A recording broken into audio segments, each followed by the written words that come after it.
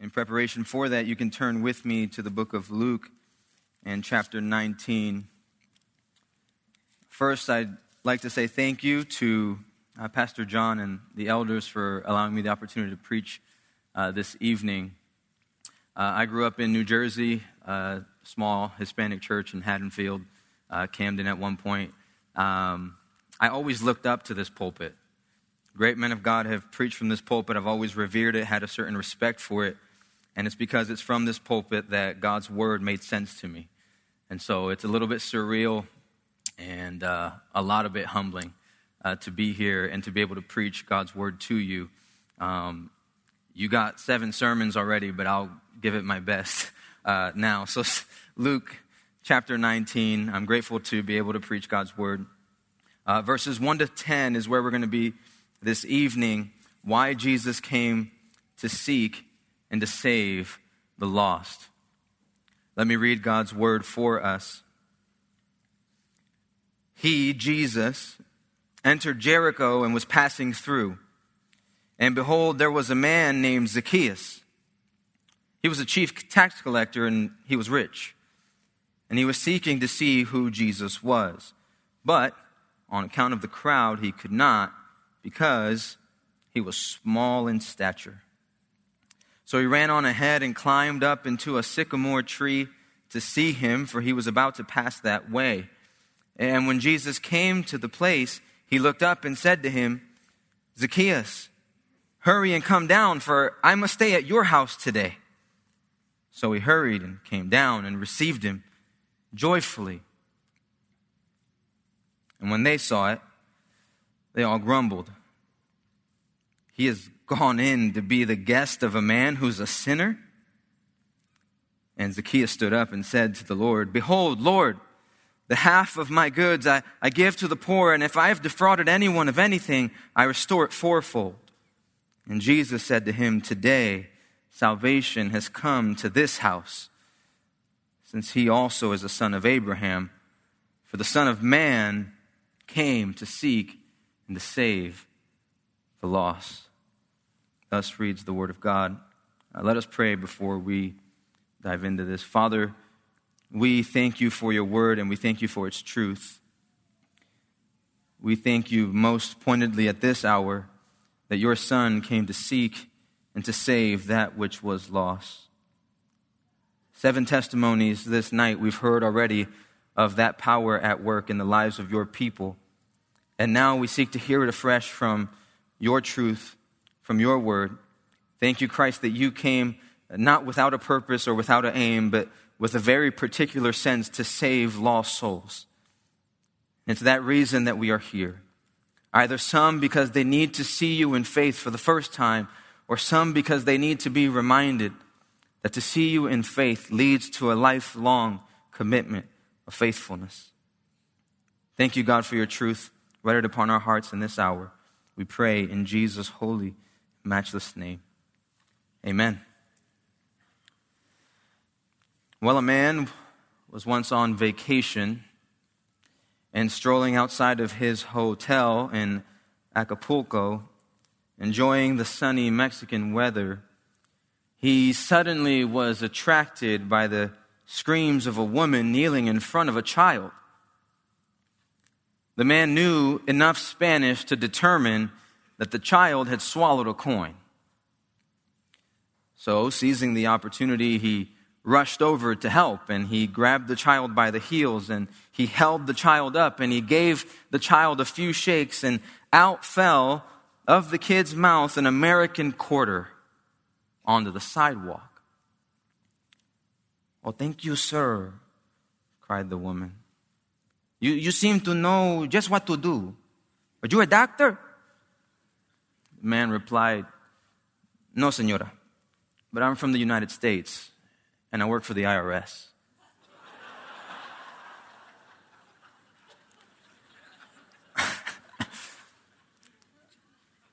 Tax collectors are good at finding money. They can scope it out anywhere. They can find it in your pocket. They can figure out if a child's choking on it. Tax collectors know how to get it. They'll find it. It's what they do. And The man in our story, well, he's no different. In fact, he's one of the best. He's greedy, he's wealthy, and he's ruthless. He'll do anything to put another penny in his pocket. And I mean anything. It's his job, absolutely, but it's also his chief desire. And so, he'd lie for money. He'd extort people for money. He'd bully people for money. He'd harass people for money. He would cheat for money. He would defraud for money. He would do anything for money. In any way possible that he could seek it out, he would find it. This man loved money. He knew where it was, and he knew how to get it. And you know him well. His name is Zacchaeus. Almost as hard as to say Isaias. And together we are wee little men. This also was a wicked little man. And he was hated by his countrymen. He was hated by his loved ones. He was hated in his community. And most assuredly, some would even say he was hated by God.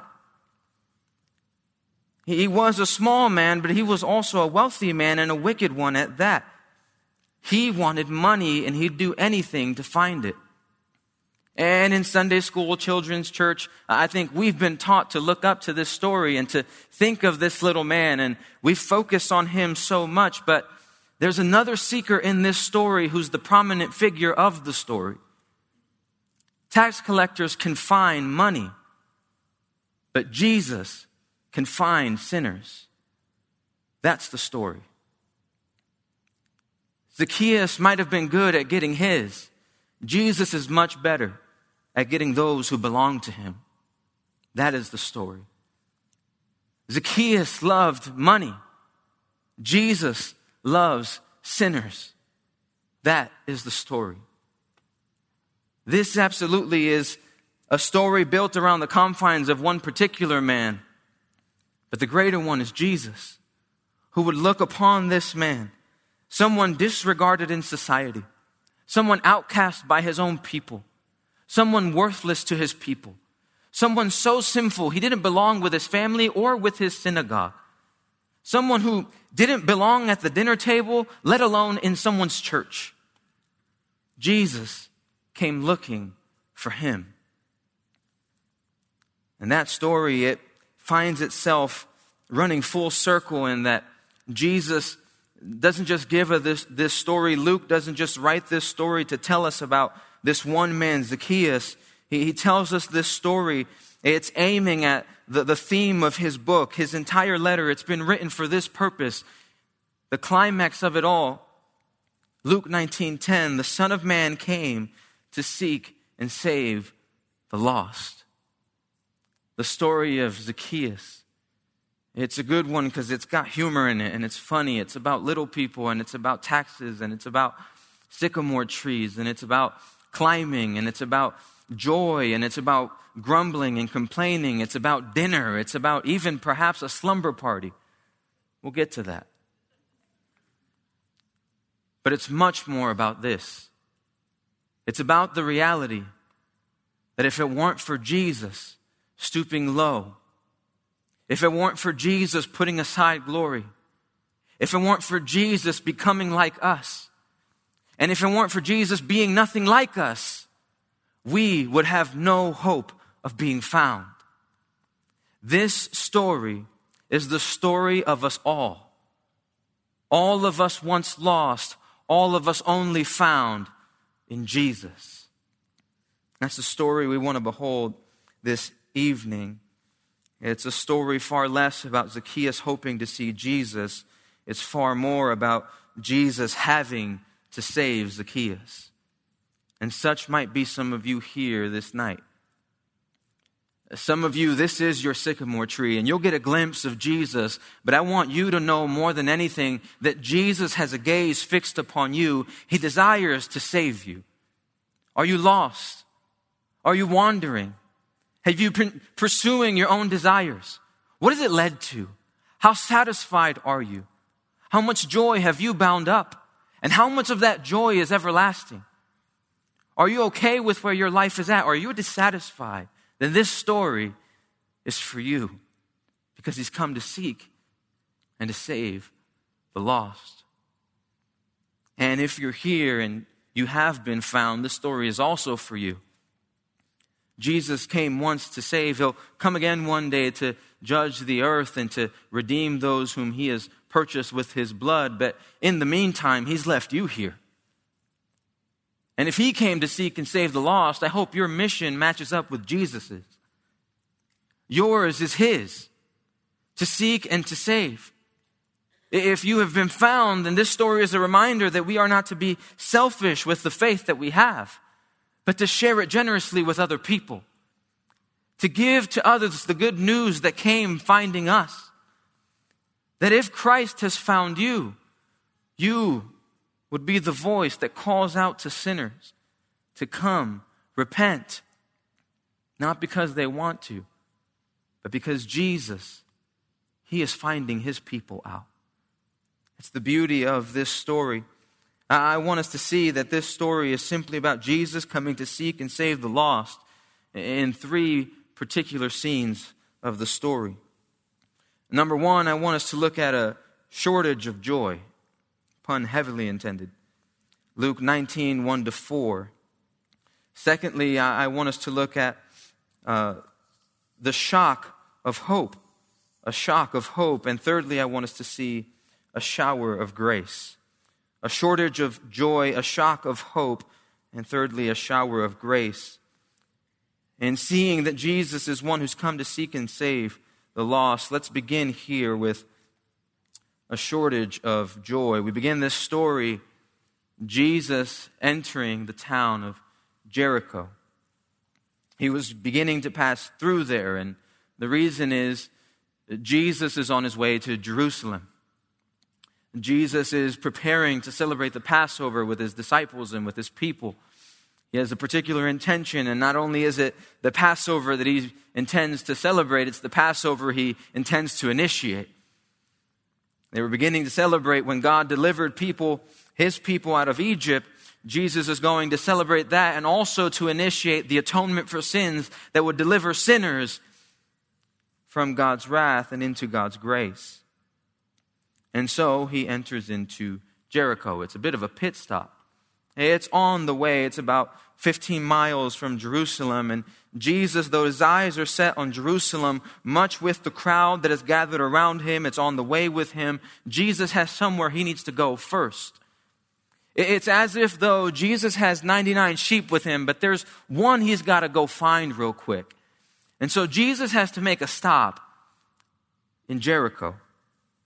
And he does. Jericho is a significant town, at least in this time. You remember when the walls came tumbling down, they're rebuilt at this point. It's a mile south of where it used to sit. Now it's a town buzzing with business and commerce. It's a town that literally means the perfumed. It's a prominent town because it smells good. It smells good because it's got some plantations in the town that make it smell good. And all that good smell has to do with the balsam plants that are grown there. And not only do they smell good, they have medicinal purpose and they make good business. It's kind of like Austin, Texas. Everybody wanted to move there. Not you, you're faithful here, but everyone wanted to go there because it was a place that people could make good money. They could make a good living. They could make a good home for their families. There was a lot there for people. Jericho was a town where, as I would say, it was hopping. It was not only a place that smelled good, but it was a place where people wanted to be, a place people wanted to live. And you would note that because it's a place people wanted to live, it's also a place that came with its great share of risks. I think you would note that, and actually Luke notes that for us a bit early on in Luke chapter 10. The Good Samaritan is a story of a man going from Jerusalem to Jericho, falling in the hands of robbers. Many were eager to catch people on their way there, because if you were on your way to Jericho, it must have meant you had money or something good or opportunity. And Luke 19 reminds us that the robbers weren't just in the highways and byways, the robbers were also within its walls. And we meet a man, just like that, and his name is Zacchaeus. Zacchaeus is here in this prominent town, and he is a prominent man. Zacchaeus has made a living for himself by being a tax collector. And before you guess incorrectly, collecting taxes, there's nothing wrong with that. That's not the issue in Zacchaeus' life. In fact, John the Baptist in Luke 3:12, when people come to him saying, what should we do now that we've repented? He just tells the tax collectors, don't take more than you're authorized. That's all it is. Don't take more than you're supposed to. Even later in Luke 20:25, Jesus comes around and says, give to Caesar what's Caesar's and give to God what belongs to him. Nothing wrong with taxes, something very much wrong with the guy collecting them. Zacchaeus had a great problem, and it wasn't his job, it was his greed. And it was common to tax collectors to be this way. He was someone who abused the system. In the system, both in Jewish law and also Roman law, there were fixed taxes. There were also taxes that you could impose that had nothing to do with your government. And so, in particular, in a town like Jericho, where there was such prominent trade and commerce, Zacchaeus and many like him, they could tax you however they wanted. They could take your money while you weren't looking. They could make you owe them money while you didn't know it. All we know is they could take your money, and they were good at doing it. They would lie to you. They would cheat you. Zacchaeus in particular, you would note, he's not just any tax collector. He's noted here as being a chief tax collector. He was the supervisor tax collector or the manager tax collector. He's who Karen wanted to talk to. He wanted to talk to this tax collector. He ran the show. He governed the other tax collectors, and the reason he got there, it wasn't because he did a great job at fitting in with the system. It's because he was probably more ruthless than the rest. He was as bad as it got. He was the worst of the lot. That's how poorly he treated people, that he was given the role of being a chief tax collector in a prominent town. This is who Zacchaeus is. And all this greed, all this dishonest gain, it's led him to be wealthy beyond measure. That's how Luke notes it in verse 2. Behold, in this prominent town of Jericho, there is a man named Zacchaeus. He's a chief tax collector, and he is rich. He has a lot of wealth. He has a lot of possessions. He has a lot of money. And it's to this man that now there comes this sudden urge to see another man who's entering into town. This chief tax collector, this rich man, this one who, because of his deeds, has likely been ostracized from his community, has likely been ostracized from the community of faith. This man, he now intends to see Jesus. It's an interesting thing to want to do. Earlier on, if you would remember in Luke 18, there was a rich young ruler who came to Jesus. And it's not very easy for rich men to follow Jesus. In fact, it would be easier for a camel to go through the eye of a needle than for anything to happen in Zacchaeus' life by looking to Jesus. But he wants to try. He's given to the task. He says, I'm going to give it a shot. Verse 3, he was seeking to see who Jesus was. What prompted that desire to see Jesus? It doesn't tell us here, but I have my suspicions. I wonder if his conscience was guilt-ridden. Having sinned so much, having fallen so short, having defrauded his people so badly, having committed so many sins, and having to pay the penalty for that by being ousted by his own people, being thought of as a nobody by his people, being thought of not only as a tax collector, but as the worst kind of sinner by his own people. I wonder if he started feeling a little bit guilty. I wonder if it was all the contempt that had piled up against him. all the hatred that had grown against this one man. How despised he was by his own people. How despicable he was when he walked in town. How rejected he was by men, and how rejected he understood himself to be before God. I don't know if you know this, but someone who does the things Zacchaeus does, it doesn't please God in the least, and God's word makes that clear to us. Leviticus 19:13, you shouldn't oppress your neighbor or rob him. Not only that, Deuteronomy 25, you shall not have in your bag two kinds of weight, a large and a small. You shouldn't have two kinds of measurement. You should be fair. Verse 16, for all who do such things, all who act dishonestly, are an abomination to the Lord your God. I wonder if Zacchaeus felt the weight of being an abomination. I wonder if it wasn't his conscience or the contempt of his people or even the Lord. I wonder if it was his colleague. I wonder if it was his colleague. You know, Jesus is coming to town. He's not coming by himself. He's been gathering a crowd this entire time. And with him, there's a particular guy that's coming. His name is now Matthew. It used to be Levi. And in Luke 5, he also was a tax collector, but he gave up everything, and now he's with Jesus. So there's hope, isn't there? Because Jesus is coming, but so is my coworker. So is that guy that used to do the thing that I'm doing. And if it wasn't that, I wonder if it was his curiosity. In his coming, this Jesus, one who takes tax collectors and walks with them, dines with them, sits with them, receives them. He's heard of his fame. He's likely heard of his compassion. He's heard of his miracles. He's heard of his deeds. He's heard that this guy makes lame people walk. He makes blind people see. He turns cups of water into cups of wine.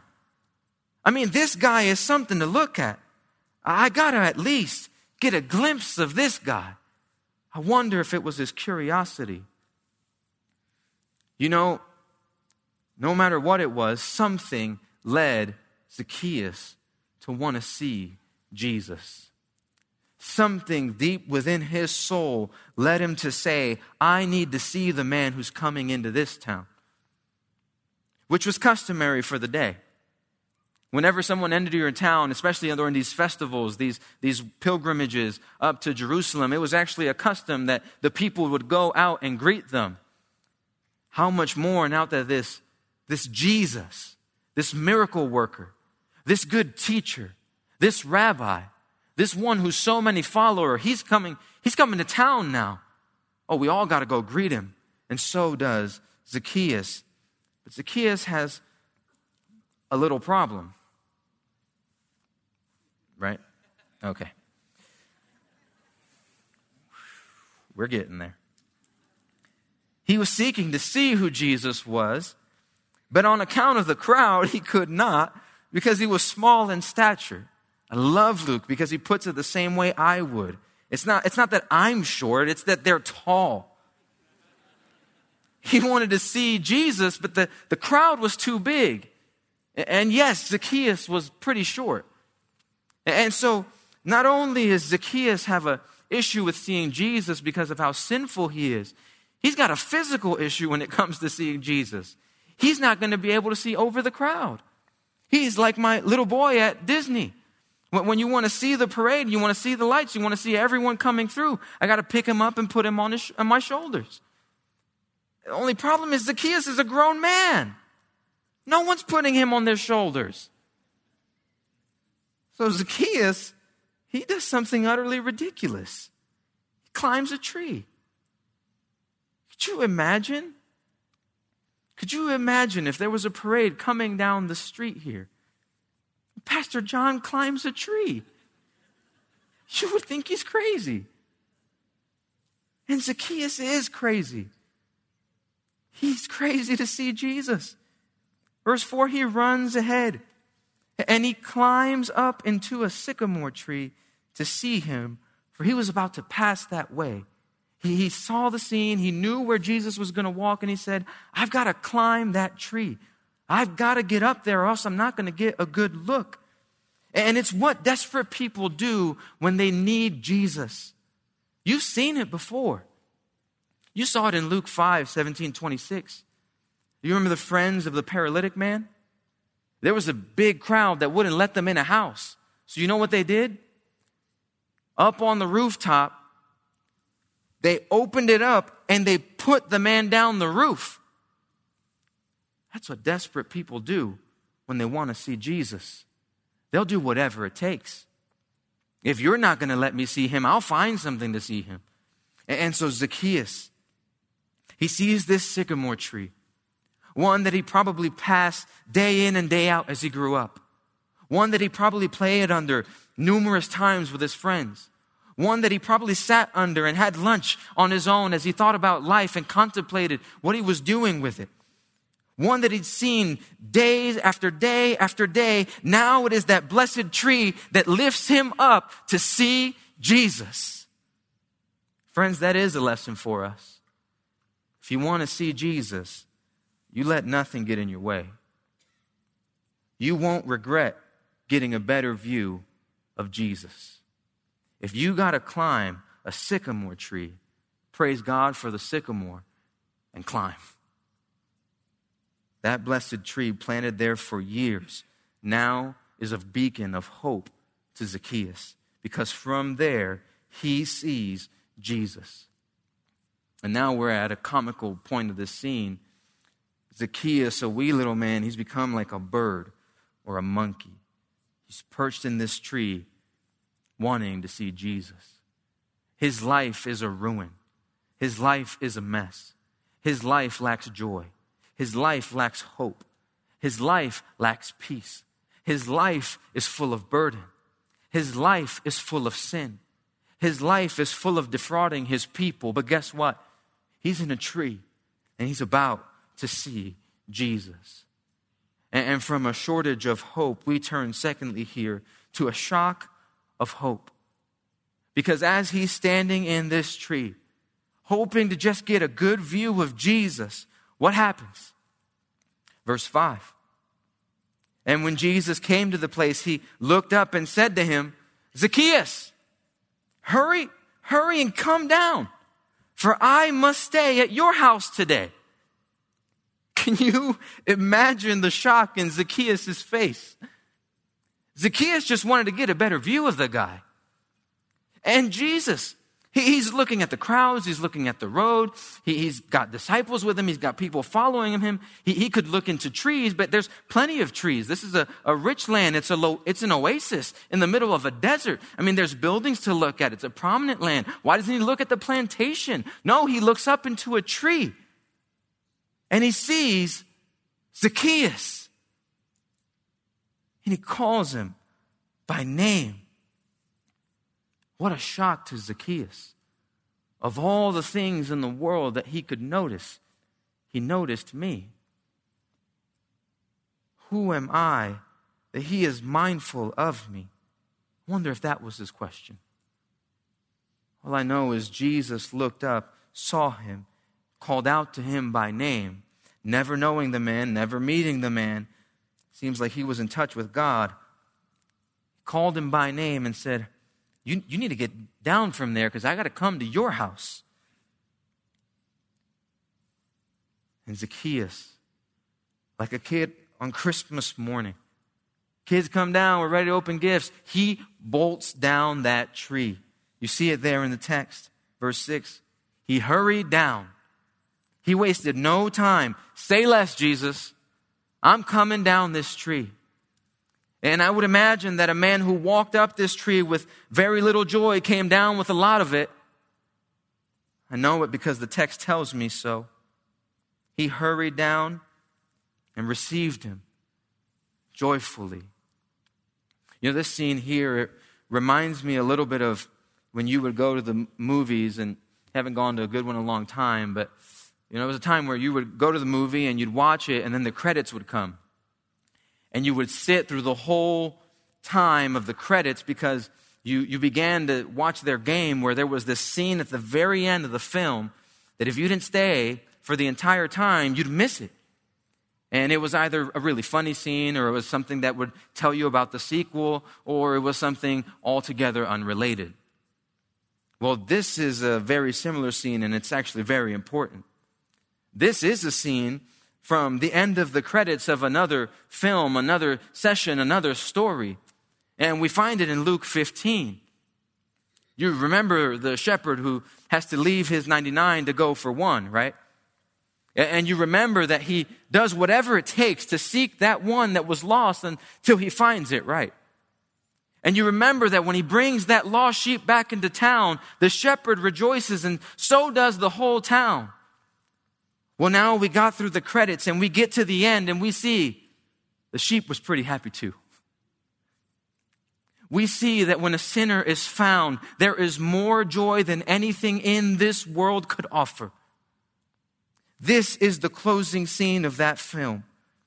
It is the shepherd finding the one. And I'm sure the shepherd is joyful. Jesus is glad. The angels are rejoicing. But so is Zacchaeus. What joy for a man who has been so hopeless. What joy for a man who has been so despised. What joy for a man who has been so sinful to finally be told that he's welcomed. What's interesting, Jesus is, man, he's a Latin homes person's nightmare. Like usually you get to make the invitation, but Jesus says, hey, I'm coming to your house, ready or not. I didn't get to clean, I didn't get to cook, I didn't get to do anything. And Zacchaeus, he doesn't worry about any of that. He says, all right, we're going. Let's go home. This is what Christ came to do. He came to seek Zacchaeus out. Zacchaeus went up that tree to see Jesus, but I think more importantly, Jesus came to Jericho to see Zacchaeus. That is the message of the gospel, not only for him, but also for us. You heard it endlessly from the baptismal tonight. I wasn't looking for him. I wasn't seeking him. I didn't know him. I was trying to fix a broken radio and working with hangers, and cassettes were falling on my lap. Why? Because when we don't know him, he knows us.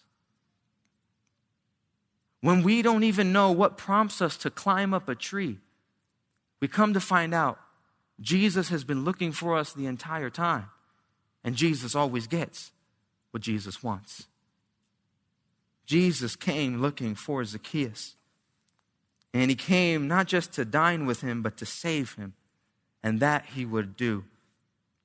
What a thrill of hope that Jesus invites himself to Zacchaeus' house. What a shock for this little man.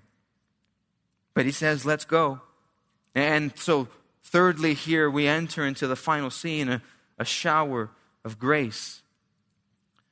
Grace is often met with its doubters and with its haters. And so before we can turn to the joy that is befitting the work of Christ in Zacchaeus' life, we see in verse 7, as glad as Zacchaeus was, some were not so happy. And when they saw it, they being those who were there, they all grumbled. He has gone in to be the guest of a man who's a sinner. Are you kidding me? And we're used to seeing this from the religious people. We're used to seeing it from Pharisees and scribes. But this is everyone. Because no one likes a tax collector. Except apparently Jesus. No one wants to sit with a tax collector. Except apparently Jesus. And this isn't the first time. Luke 5, we talked about him. Levi rescued, and the Pharisees grumble. Why do you eat and dine with tax collectors and sinners? Luke 7:39, a woman enters into a Pharisee's home to anoint Jesus' feet with oil, and the religious people cry, if this man were a prophet, he would have known who and what sort of woman this is and who's touching him, for she's a sinner. And in Luke 15:2, where Jesus describes his delight in saving sinners, It all comes because people are clamoring. This man receives sinners and eats with them. It might be bad news for them. It's good news for the rest of us. That Jesus eats with sinners and that he receives them is the only hope we have. None of us with the power to save ourselves. None of us able to rescue ourselves from the plight of our sin and its needed punishment. But Jesus, he's on a mission. He must go to Zacchaeus' house. And I'm wondering if he's knocking on the house of your door saying, I must come in. You're a sinner? Great. You qualify. Let him in. You got a lot that God doesn't like? Wonderful. Good news for you today. God knows that. Let him in. Zacchaeus did. And while those around him grumbled and complained, Jesus was very glad because he's in the business of saving. He's always been in the business of saving. That's what he tends to do in Jericho. Before he saved this prostitute woman from there that no one seemed to think was worth a penny, but she came out of there alive when the walls came tumbling down. And from her we find the lineage that leads us to Christ. And now we find Christ coming into this town and saving this wee and wicked little man, Zacchaeus. A shower of grace has entered into his home out of divine necessity. And in verse 8, we see that happen in real time. In verse 8 we read, Zacchaeus stands and says to the Lord, Behold, Lord, the half of my goods I give it to the poor, and if I've defrauded anyone of anything, I restore it fourfold. And Jesus says to him, Today salvation has come to this house, since he also is a son of Abraham. For the Son of Man came to seek and save the lost. You know, some try to say that Zacchaeus here is being a little proud of his good works. They think Zacchaeus is a little bit stuck up about his new friendship with Jesus. I don't think that's the point. We don't get the gospel presentation here. We don't know what the dialogue was like. I think the point that Luke is making here is that a saved life is a changed life. A shower of grace is known by the fruit that it brings forth. When Jesus shows up somewhere, he cleans up. Jesus ain't walking into your house to let it be the way you want it. He's the interior designer. Let him go to work. And he is at work. And we see that work in Zacchaeus' life. Behold, Lord, the half of my goods, I'm going to give them to the poor. And I'm sure some bitterly clamor, oh, just half, huh? This rich guy, he's only going to get half of what he has to the poor people. Yeah, because I need the other half. To give it to the people I robbed. And there's people I've stolen from. There's people I've taken from, and I've got to give it back. And what's interesting, in the Jewish law, it would have been required of him to give back 20%. You can look at that in Leviticus chapter 6. It would have been right of him to give 20%. That was the right thing to do. The righteous thing to do is not to live by the law, but to live by love. And so Zacchaeus says, I'm not giving 20%. How about 400%? I can do that. With the 50% I have left, I'm not going to live by law. I'll live by love because I see it now in my home. I'm going to give as much as I can. Zacchaeus, his life was changed. This is part of what happens when Jesus seeks and saves the lost. They aren't who they were before.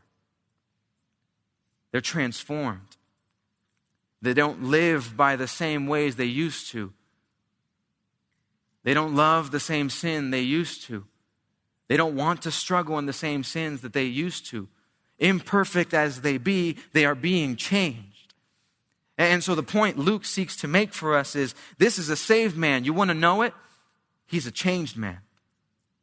Zacchaeus' life, it could look no different than this. Once he was greedy, now he's generous. Once he was out to get everything he would want, now he's out to give everything he has. What the rich man couldn't do, Zacchaeus is doing. How's that possible? We were told even that this is impossible. Luke 18:26. When the disciples hear that the rich man can't be saved, so to speak, they said, well then, who can be saved? It seems to be the question that we're asking of Zacchaeus. How is it even possible that he's saved?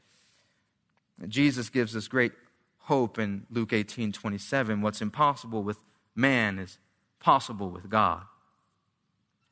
Zacchaeus not saved because he was committed to good works.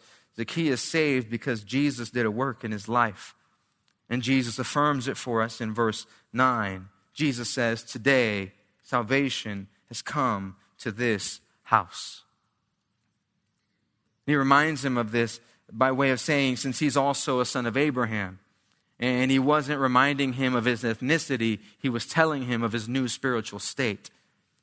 He was telling him a Jew is not one outwardly, he is one inwardly.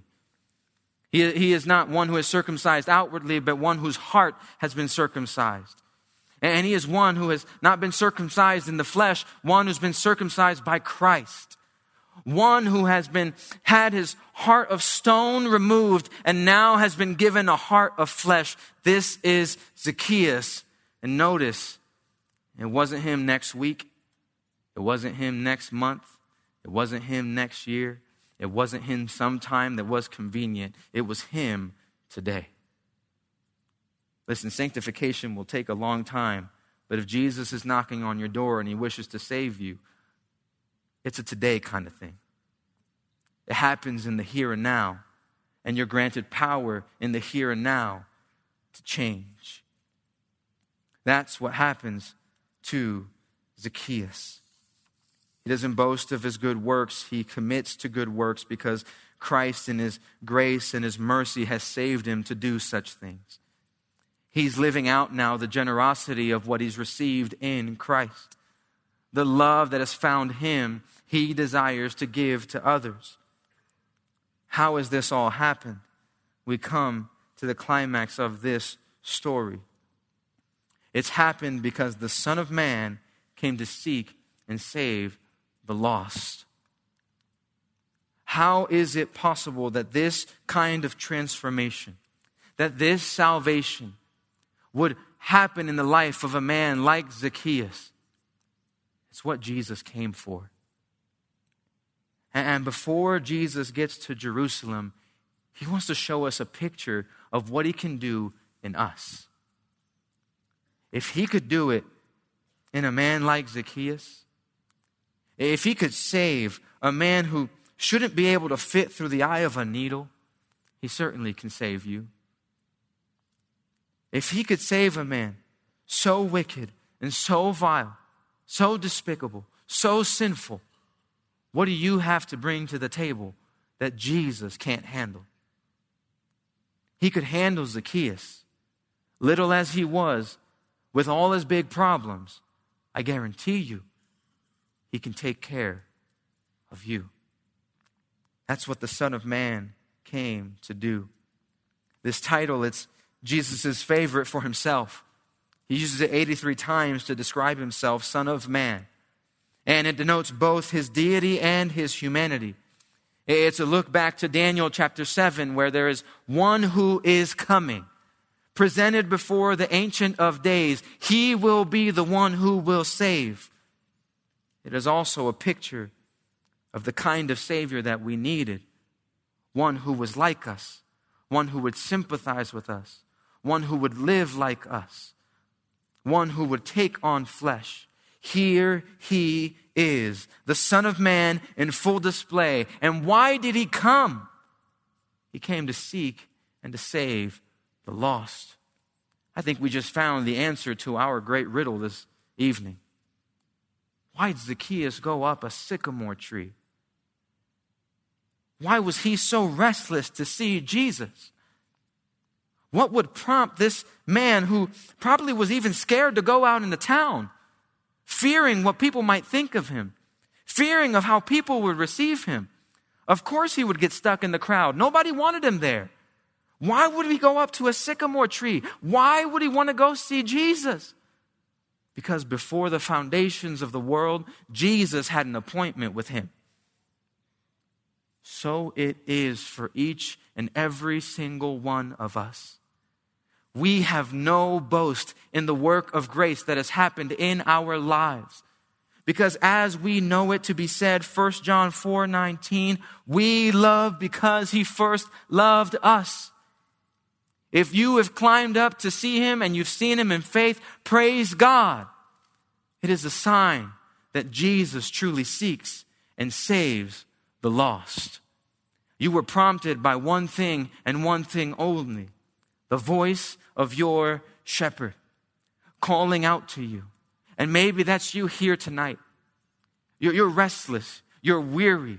You've got nothing to give.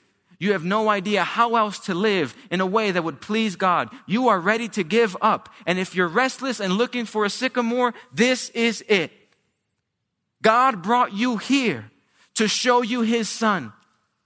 One born in a manger, but born to die. Born to give his life as a ransom for many. Born so that you might live, though your judgment is death. This is who he is. He's one who seeks and saves the lost. The glories of John 6:37, all that the Father gives me will come to me, and whoever comes to me I will never cast out. Jesus has prayed, Father, I desire that they also whom you've given to me may be with me where I am to see my glory that you have given me because you have loved me before the foundation of the world. The promise of life, the guarantee of being found. Jesus prayed for it. That prayer is answered because the one who came to seek and save the lost. What good news this is for sinners. Today is the right time to see that Jesus has long been seeking you. If you're here today and you do not know him, this is a cry to your heart to look upon him and see that he's been seeking to save you. 1 Timothy chapter 2, verse 4, he desires all people to be saved and to come to the knowledge of the truth. For there's one God and there's one mediator between God and men, the man Christ Jesus. You have seen him. You also see that he's seeking to save you. And if you're here and you're a believer, the message that we have for us here, the message that stands for you is this. In this season, you've understood why he came. You understand that he came to seek and save. And you have been found. But you are going to be sitting at a dinner table. You will be going to some family gathering. You will be going to some company party. You will be playing some kind of white elephant.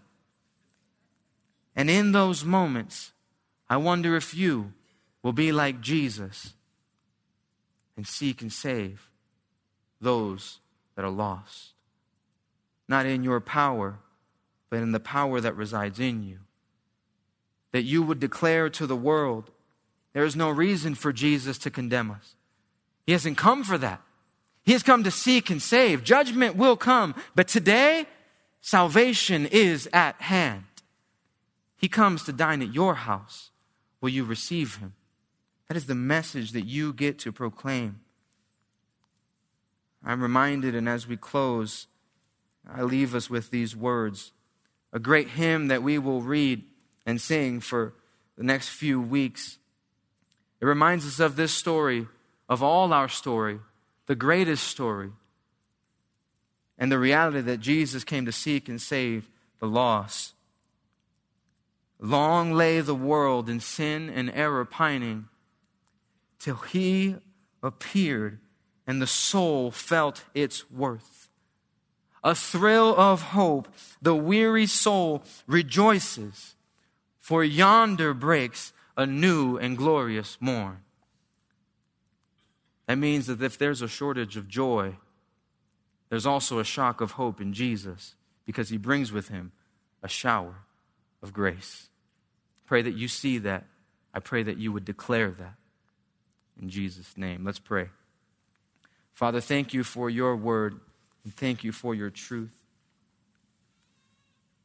Thank you, God, that while we were sinners, Christ died for the ungodly. While we had no hope to save ourselves, Jesus came down to save his own. Thank you that while our lives were piling up sin and disobedience before God and wrath from God, Jesus stooped in to take all of it from us and to become for us what we deserved, so that in him we might receive what we could never earn. Jesus is a Savior. And if there is anything that you have asked us to see about him, it is that he came to seek and save the lost. Thank you, God, for your grace and mercy. Thank you, God, for how you transform wicked lives and you turn them into precious stones. Thank you, God, for how you work miraculously, not only in the life of a wicked tax collector, but of every sinner who repents of their sin and turns in faith to Christ. This is our only hope. May we never tire of it. May we always declare it. May we ever live by it. It's in Jesus' name we pray. Amen.